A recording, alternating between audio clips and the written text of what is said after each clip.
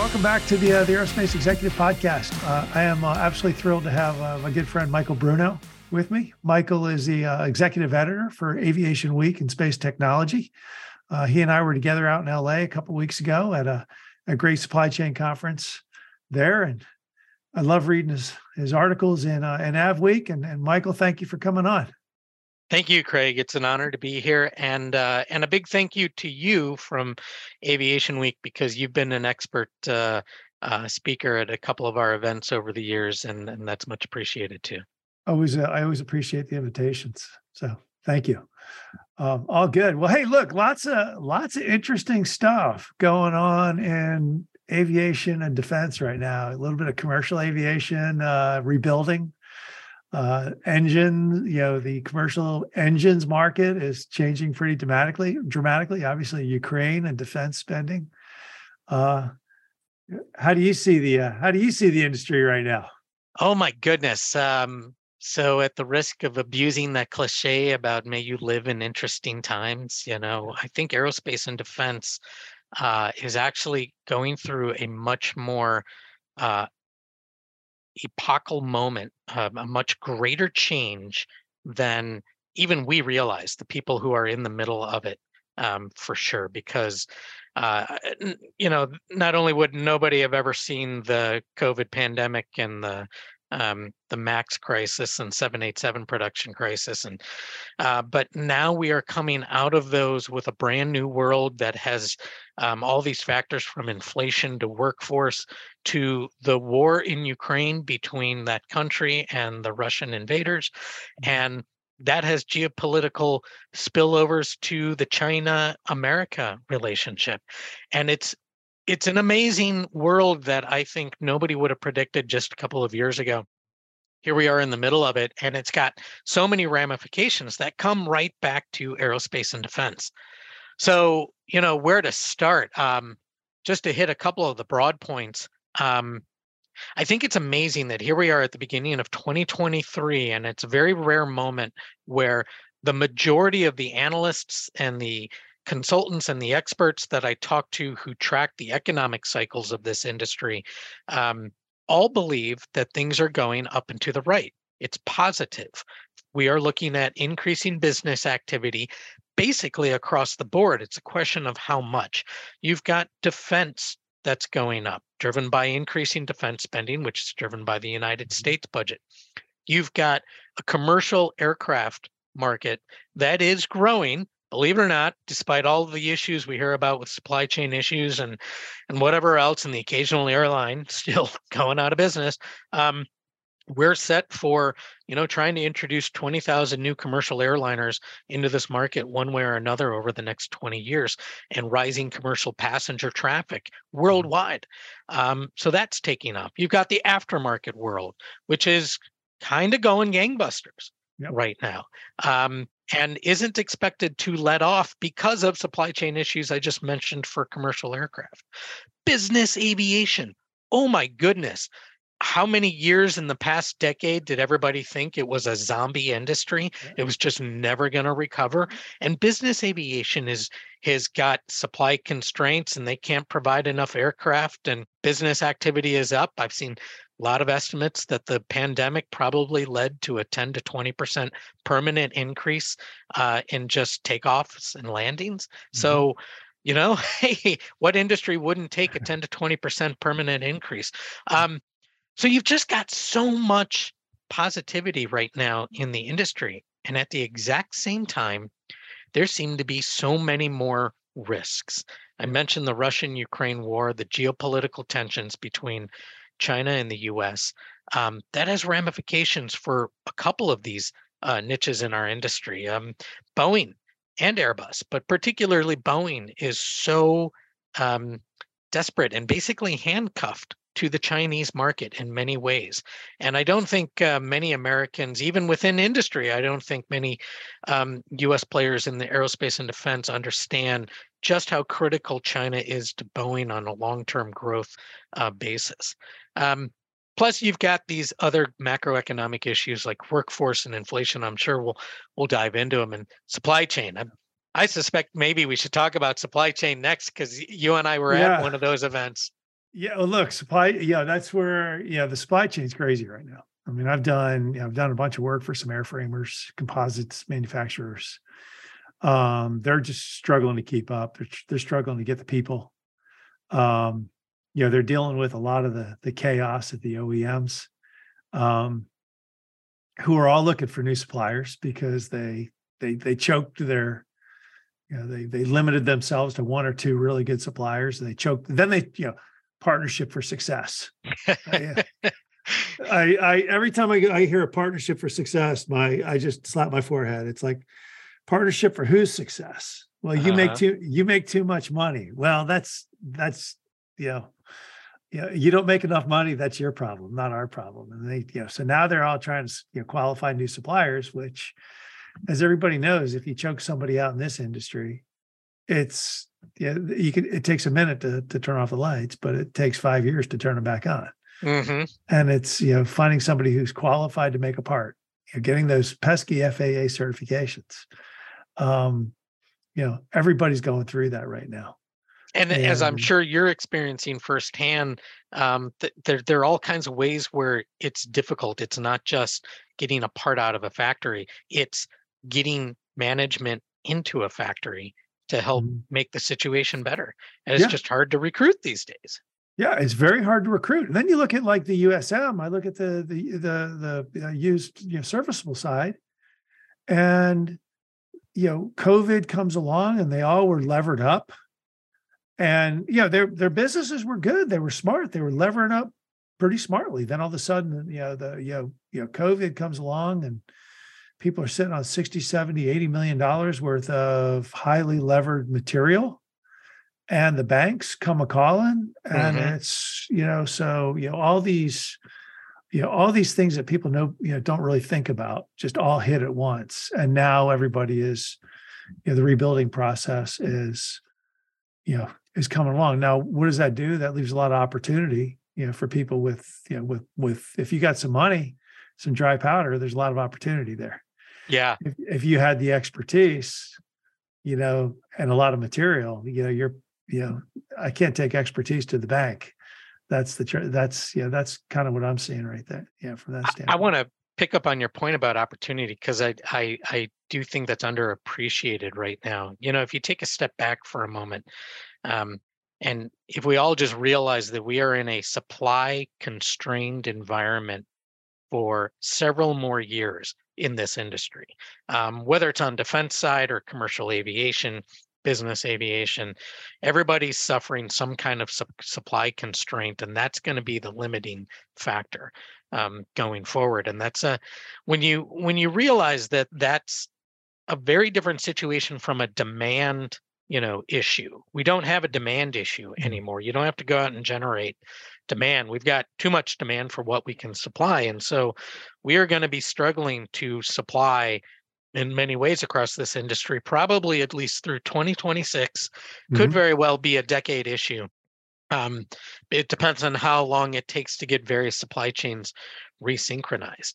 And that's just a very, very different place than we were, I think, 5 years ago, certainly before many of these recent crises. And you talk about opportunity there. There is a tremendous amount of opportunity for suppliers to grow and really shine in a supply constrained environment. You think about the opportunity to go win more business at a current tier one or OEM customer. They want to see reliability in your deliveries. They want to see you have high quality, control, dependable product. They want to know that you're financed and you can live into the future, and they'll go strike a long-term agreement with you, probably with the best terms that you've seen in who knows how long, 10, 15 years, because they're desperate to line you up. If you are that strong, you can go take market share from, the OEMs, tier ones. They'll bring you the work from their other providers who are failing or that they want to move to. It's so much opportunity out there right now. I think it is too. But I think, and I think the conversations are different now. Here's the conversations. You had the big OEMs. I was talking to a guy, I'm going to pick on Honeywell for a little bit. I was talking to a guy, and he said he was net 180 days. For stuff. And I'm like, what? Are you just going to finance their supply chain? He's like, yeah, by the time I buy the material, by the time I make it, by the time I deliver it, then I'm 180 days. He's 270 days cash flow negative. Yes. On this stuff. And I think the dialogues are now starting to happen where the OEMs are realizing, most of their tier one, or not tier ones, but their tier two, tier three suppliers are small businesses. I'm working with a business now that's $7 million, $7 million revenue. They can't afford 180 days net. Mm-hmm. And I think that they're saying, okay, the days of the GE ballroom bid process where we just come in and we beat the snot out of everybody, those days are gone. I think the conversations are starting to happen at the OEMs is we need to pick, for every part, component, whatever, we need to have 3 to 4 suppliers of that. We'll keep them all healthy. And we need to start, we need to guarantee our success by guaranteeing their success. And these days of you need us more than we need you are hereby those are gone. Over. They're gone. Yeah. You raised a couple of great points there. And one of them that I want to go back on is I feel like the OEMs and the tier one still are not appreciating the fact that that there could be major ramifications if 1 or 2 or 5 of these smaller companies, that $7 million revenue company, for instance, goes out of business in an uncontrolled way. There's so many reverberations happening around the supply chain right now. We all know that all it takes is, one forging part, one wiring harness somewhere, some fasteners delivery that didn't get delivered for whatever reason, and that OEM's line gets shut down. I mean, that's what happens right now at Boeing. They don't do out of process work. They're just going to stop the line and hold the narrow bodies until they get all the parts together to complete that aircraft. And so it can be any one of these parts that don't deliver. And I still feel like the OEMs and the tier ones are struggling to get over their old mental approach, which basically said, we don't have to worry so much about the tier 2, tier 3, tier 4. We'll leave that up to somebody else, the tier 1 or the tier 2, to go manage their supply chain. They'll figure out a way to compensate if one of these small shops goes out of business. And I just don't understand how you can have that approach anymore when you are relying on every deliverable to come in on time and have high quality so that your own line isn't disrupted. I think the OEMs are going to be forced to be more attentive to these smaller companies. And I can't say that they're going to be more supportive necessarily, but I do think they're going to be more attentive to the health of the supply chain at the tier 3, tier 4 level, because they're becoming far more dependent on it than probably people have experienced in a generation. Well, I think it comes down to risk management. And you sit there and go, where are we risky? You look at the automobile suppliers. They all got crushed, but they got crushed by, the chips. And you see 60 or 70,000 F-150s parked in a stadium because they can't get delivered. You think about that. Where's the bottleneck at Boeing? And I think the key is, and this is what I harp on all the time, it's you guys need to get out of your big company heads and start thinking small company. And you need to understand that the mentality of your suppliers is a lot of them are, the day-to-day, they're talking to their banker every day or every week or every month, and the banker is financing their production. And, sometimes they're living paycheck to paycheck, and you start to choke them out or you start to disrupt them. You don't know, you don't know what that effect is going to have on you. Right. And, I'm surprised, like, quite frankly, I'll pick on Boeing now. I'm surprised Boeing hasn't seen a, Elliott Management or an Ackman come in. I think of a company that could, Disney is, Disney got hammered for, an act by an activist. I'm surprised Boeing hasn't just been right up that alley. I have wondered about that for a few years myself. And, I think that that potential risk for Boeing leadership remains, and it could very well be supply chain related in the end. You and I were at an AvWeek conference, and we've been watching other events elsewhere. And the big theme I hear across all of these supply chain events right now is that when it comes to who people want to work for and who people believe more and better when it comes to whatever forecast is being issued, Boeing is at the bottom of the list.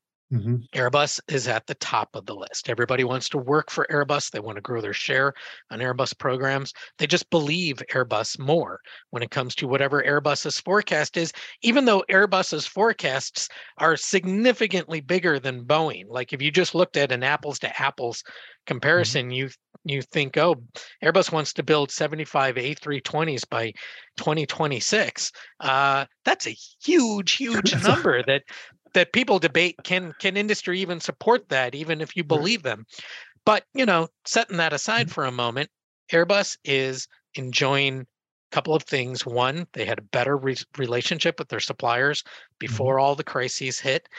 They were seen as more supportive, seen as basically kinder, gentler in their approach to suppliers. And also at the same time, they maintained rates higher during the crises. That helped a lot too. And Europe did a couple of other things with workforce that were good, that just kind of helped them maintain a much better approach. I think the business aircraft OEMs are also enjoying good reputations. We see good comments made about Gulfstream, for instance, Textron. It's just obviously the business aviation market is doing well, the best it has in more than a generation, and so suppliers are very confident there. But you go back to these lists. The engine makers, not so much, but even below the engine makers, it's Boeing. Boeing gets hammered. Very few people believe their rate forecasts. And part of it is because everybody sees them struggle right now to deliver on a reliable rate of 31 737s a month. Boeing told us they were going to be there a year ago, and they're still not there. We think they were somewhere in the 20s for all of 2022. 20 new 737s a month. That speaks volumes. I was listening to the Howmet Aerospace teleconference last week. John Plant, the chairman and CEO there, talking about, hey, I'm going to be really, really conservative when it comes to future forecasting of investment to get up to Boeing's new rate, because I want to see Boeing produce at the rate they say they're going to before I get there. And if if Boeing can't win over John Plant at Howmet Aerospace, Boeing can't win over anyone else, because Howmet Aerospace provides those forgings and castings that have to be provided long ahead of every other part that goes into an airliner. And if you don't have that part flowing at a higher rate, you're not going to have anything else flowing. Yeah. And my struggle with Boeing is, the MAX thing, I look at the world a little differently than maybe the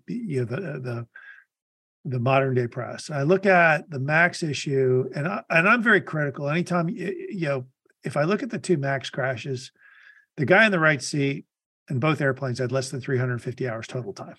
Not jet time, not 737 time, but total time. And I'm thinking, a guy who's got less than, or guy, girl, whatever's got less than 350 hours total time probably doesn't deserve to be in the right seat of a 737, because if something goes wrong, they're just baggage. So, but what I'll do is I'm going to take it a different level, though. I'll say they just haven't executed. The MAX program put them in a ditch. The KC-46 program is not anywhere near where it needs to be. The T-7 program is struggling. 787 issues. 787 issues. Everything they've touched is a mess. There's a mess that needs to be cleaned up. You're like, all right, Calhoun, Mr. Calhoun, all right, which are we going to focus on? Which are we going to focus on first? Because you got angry customers everywhere. And that's once again, maybe I start to think about, let's look at the entire business. Maybe we need to split off defense. Maybe we need to start splitting, maybe we need to divvy this company up a little bit and put in leadership who can execute on the programs that are in front of them. I don't know. That's just kind of the way I see Boeing right now. I will. I'm going to use your podcast to make a very bold prediction, to go on record in public and say Boeing will not look the way it does now by the end of this decade. And, that's, some may say that's an easy prediction to make, but I think significant changes are coming to the company based on conditions that it can't fully control. And whether it's an activist investor coming in, whether it's the government mandating that something happens so that the defense and space programs that the US government are buying actually are good and reliable and workable within a budget. Whether it's airlines and lessors teaming up to just say, enough, Boeing, we need you to produce, and if you can't produce, we want changes, to openly call for changes at Boeing. I don't know what it is, but you just described a scenario where across the board, Boeing is customers upset left and right. Yeah. And I don't know how a company without a very clear plan to get over that can overcome it without major changes happening at the company. Unless Mr. Calhoun has a secret plan to win the war in his back pocket that nobody knows about, things are going to change there. Yeah. And I'm not smart enough to tell you which one it is, but I absolutely think Boeing is not going to look the same at the end of this decade that it does right now. Yeah, no, I agree with you. Quite frankly, when Boeing stock during COVID dropped down to $85, I was actually a little surprised that Carlyle or, Veritas or one of these big private equity companies, Blackstone, didn't make just a big run on them. And I was shocked that private equity or somebody just didn't, go vulture investing and say, we're going to go take a big chunk of this thing and, take it to a new level. But it's all speculation. Who knows what happened, whether somebody in government kind of whispered, said, don't go after them.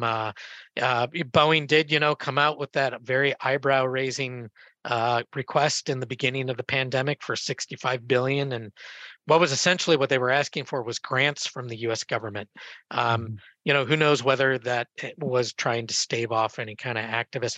I'm speculating here. I want to admit I have no reporting on this, but we may never know the true history behind it. But that's all in the past. That doesn't mean nothing is going to happen going forward. I agree with you. No, I totally agree with you. It's a national security issue. And I think that there are pressures, some severe pressures to make changes. But, outside of Boeing, let's talk about something else we were talking about. You got commercial aviation and you got the MAX.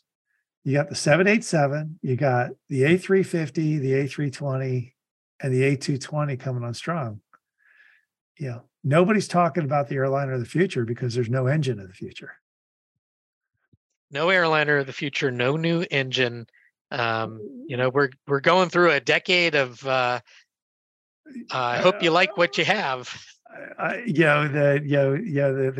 green issues aside, hey, look, at the end of the day, the A220 is a very green airplane. I mean, it was, the the MAX, and the A320 are too. But no engine. That part of it is, it's not just no new aircraft getting announced by the airframers. It's no big new engine. If you take away, a couple of these side projects that the engine OEMs have announced, none of them were serious. None of them were something that they expected to roll out before the end of the decade. I look at the MAX, I look at the A320. I was sitting in Boston, watched a TAP Portugal A320 fly in from Lisbon, I guess, for wherever it comes from. And I'm like, well, it's a new day. That route is now 180 seat narrow body. That's right. Is this what the world is? Is this what the world's going to come to? Yeah. And, narrow body to the moon. Sign them up with NASA. See how far they can get these things flying. So look, 8 hours on an A380. Well, I do Charlotte to LA quite a bit. That's 5. So, what's 3 more hours, right?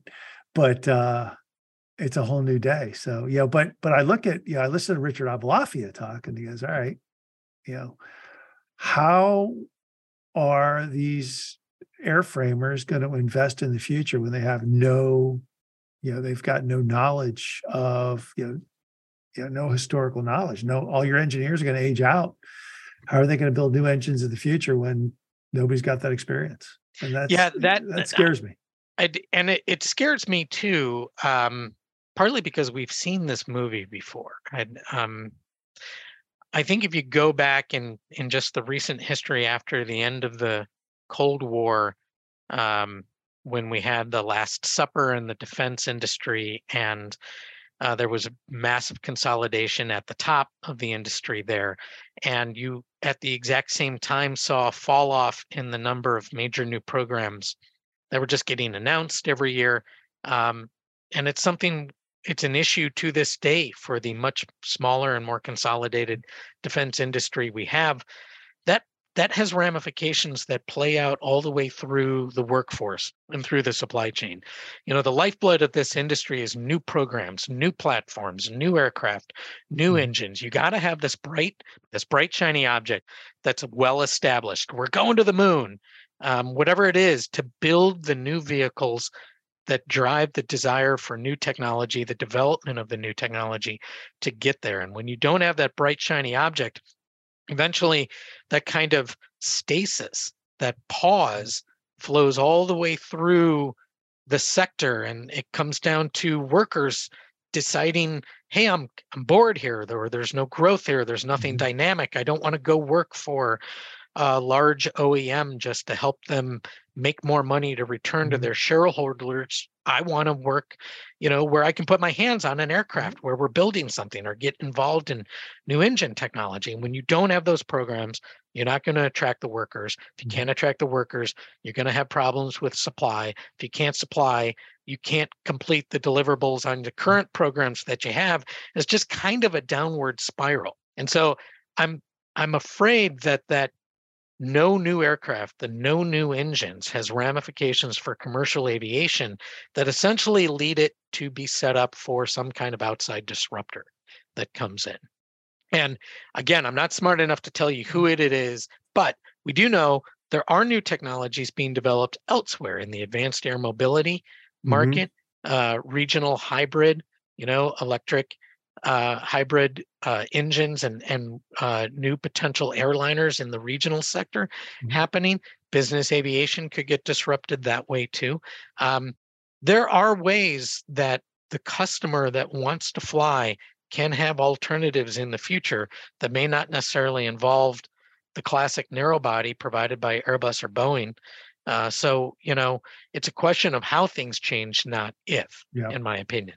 Yeah, I see a lot of the innovation coming from the eVTOL guys, the Archers, of the world.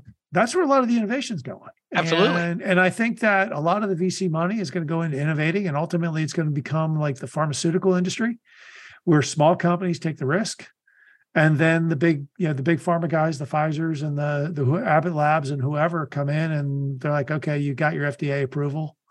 We're going to buy you for big multiple. And maybe that's what happens. And, that's where the innovation comes. It comes out of the big guys. It goes to the little guys. They take the risk, and then they take the risk with the understanding that, hey, if we hit a home run on this thing, we're going to get bought for big numbers and we're all going to get rich. Yes. So long as the innovation keeps happening, I don't really care. I don't really care if that's the business case at all, but you just want to see the innovation happening. I think you are right on. I completely agree with the expectation that the innovation, the leading edge kind of research and development is going to be happening at the smaller companies for a couple of reasons. They are by definition nimbler. They're faster. They're more agile. The big reason, though, is because there is this mountain of dry powder on the private investment side of the world that is still looking for places to invest. Yep. And, they all want that Facebook, Apple, Amazon effect, where all they got to do is choose one or two unicorns and they make their big money. And if the other ones fail, so be it. As a private investor, you're making your returns, and that's what you're happy about. So they got so much dry powder, they're willing to go invest in these smaller companies that are coming up with everything from new engine architectures to new aircraft manufacturing capabilities. You think about, there's new companies that are popping up that are promising to help you make your parts better, faster, cheaper using robotics, using additive manufacturing, Mhm. automation, and that's going to impact the industry from the bottom up. It is not the Boeings and Airbuses and the Embraers and the big OEMs and tier ones that are leading in the adoption of these new Mhm. technologies. That's not to say that they're not playing with them. They are playing with them. I think they're playing with them mostly just to stay familiar, but Yep. they're not really investing in them on a big scale. And Boeing is a great case of this, where um, Calhoun comes in order to try to cut costs and get the company back on a financially stable footing and start returning, returns to shareholders. One of the many things they do at Boeing is they cut the annual R&D, Yep. and they do at the exact same time take $500 million and go invest in Wisk, Yeah. their advanced air mobility play. And they do it because they say it's not necessarily that they think air taxis are going to show up anytime soon, but Wisk is investing heavily in automation, in single pilot, no pilot automation. And that's where Boeing is putting its big investment push. If you want to look at any one big place Mhm. that we know about, maybe they're doing something in the classified sector. I kind of personally doubt it that it's bigger than the Wisk investment, but you know, Boeing is investing in a small new leading edge startup. Mhm. That's just emblematic of what's going to happen in this industry, I think, for a while. Yeah, no, I agree with you. I mean, I look at Blade. You guys are in New York City, Blade, and when they went public in a SPAC, I was like, yeah, whatever. But now I've kind of got my eye on them. They've got good management. They're actually operating. And they're operating. They've got good management, and where they've really taken it in the toll is, hey, not necessarily the people movement, but the organ transplant arena. And I'm like, yeah, okay, yeah, smart move. Right. 100 miles in New York City, a lot of organs need moving around. Let's go conquer that market, and then we'll invest in the eVTOL side, alongside it as well, and we'll go from there. It's interesting thinking. Yep. So, yep.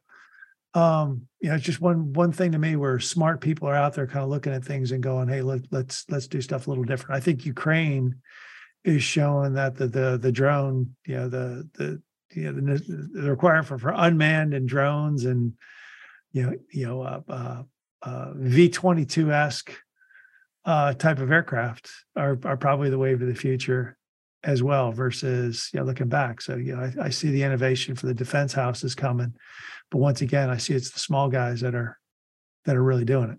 Mm-hmm. And I like that. I like the fact that it's the small VC backed businesses with the brain power. It is driving it. I agree. I mean, I think it's a great thing overall for the industry. It gives anybody, we were just complaining about no new airliner and no new airliner engine, commercial aero engine. And you can come away from that really pessimistic. Well, anybody who's pessimistic about that, they should go look at all the innovation that's happening at the small startup, upstart level. And you'd be really optimistic from what the amazing bravado of some of these companies and the things they're chasing and making even just incremental progress on getting there is really quite amazing. And you think, oh, well, the money's going to dry up. Nobody's going to invest in these things. There's no indication that that's going to happen in the near future for very good, reliable reasons. And so a whole lot of innovation at the small level. I do just want to add one kind of cautionary tale. Is like, we think that the OEMs and the tier ones, all they got to do is be ready to swoop in and buy one of these startups when the time is right. And I think that is a bit of a challenging scenario, because it means which one to buy and when, and how to integrate them back into your OEM or tier one company. And I think there's a lot more risk there than is appreciated by the leaders of this industry. It's, there's going to be a risk involved in deciding, okay, it's time to go buy such and such company doing such and such thing. You're going to have to do it at the exact same time that your shareholders are increasingly demanding that you return, money to them. Because going forward, there's going to be a lot more price pressure, cost pressure on everything. And shareholders are not going to be the ones left, basically financing any of this. So I feel like the OEMs and the tier ones are going to have to get better at their game of at least understanding what's happening at that startup level to know when they need to go buy one of them. Yeah, once again, it's encouraging their big company mindset to think small. Yeah. And that's easier said than done, but you got to start to think small. But let's talk about kind of the last thing we were gonna safety. 3 major incidents in the last 3 weeks. Ooh. New York, Austin, Texas, and then the third one, I can't remember where it was with the Delta jet. Is it are we a little snake bit, or is it do you think it's a trend? Or is the industry pressured? Pilots, demand for pilots, people moving from the right seat to the left seat, is it, are we snake bit a little bit, or is it an ongoing trend that we need to start to monitor? My personal opinion is we're snake bit, but you better stay on top of it, because safety is everything in our industry, and safety is our entire reputation. And so I do think that the past headlines from the past weeks and months, they don't help anybody out, but they're a great reminder about why we are so obsessive compulsive about safety in this industry, including when it comes to the slowdown of introducing new technology and new approaches, to everybody's dismay, including those of us inside the industry. When we want to see something be adopted quicker, the FAA go a little faster. There are good reasons we don't do that. And that's because we have this incredible world-leading safety record, and we want to keep it that way. And I just want to remind everybody listening that we are the safest transportation mode for humans that we know about when you look at rates for safety and accidents kind of thing. So that has not changed. But you mentioned, the difficulties of hiring pilots. We're accelerating the move from the right seat to the left seat. It's a struggle. The pilots went through the pandemic, and a lot of them had a lot more downtime than everybody wanted. And you've got to get them back up and trained and reoriented. Maybe some of them are on new platforms, new aircraft. We've got the operations tempo that's up back. I mean, essentially the operations tempos of flights are close to where they were pre-pandemic. So the demand is just absolutely crushing it. The problems we have all the way going back to Southwest over Christmas. You can blame whether it's their hub and spoke model or whatever, but the fact is they just don't have the crews to put on the aircraft, and they can't afford to hire enough people to pay them enough to sit around and be ready to fly at a moment's notice. And so there's still, I think, a bit of the reverberations from the pandemic that we're working through. I'm not concerned. It doesn't make me any less willing to fly me or to put my kids on an airplane by any stretch.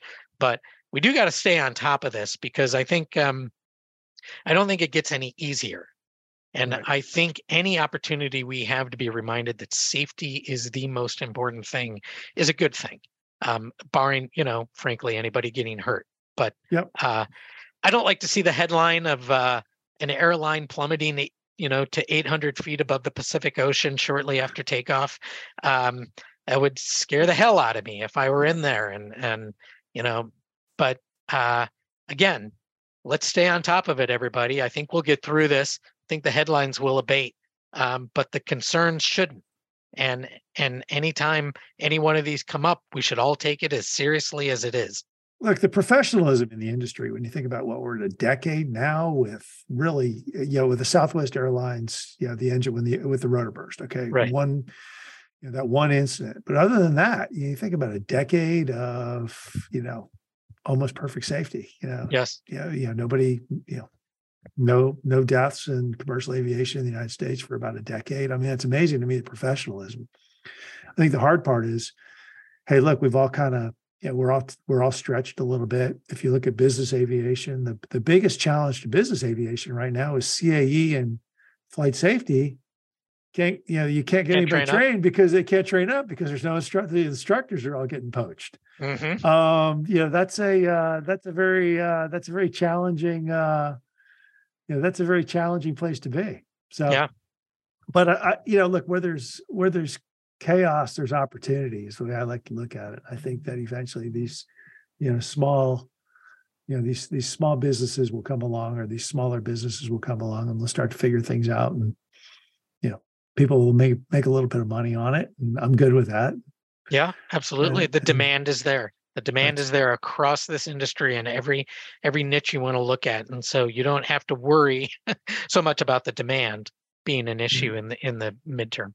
No, so I think I'm like everybody else. It's a little bit of there's a lot of opportunity out there for a lot of smart business people to make. The industry's on the right trajectory. It's got some fits and starts, but it's on the right trajectory for growth, and I'm happy to see that. Get through the challenges. So, Hey, how do people get a hold of you, Michael? I'm at Aviation Week. You can write me at michael.bruno@aviationweek.com. When you go onto our website, any article I write, you can click on my byline, and that'll probably take you to a way to contact me. I'm always happy to hear from everybody in the industry. And I'm also active on LinkedIn. So if you want to meet me there, as you are too, Craig, I love your posts, given the guidance you give, the tips, a couple of them every once in a while to me, just like, wow, that's just common sense. But you always give an example of where somebody tried to avoid common sense, and it never quite works out the way you hoped it would. So I love that, and like you on LinkedIn. But I'm just looking forward to a good year, I think, of growth for the industry, but definitely some challenges here.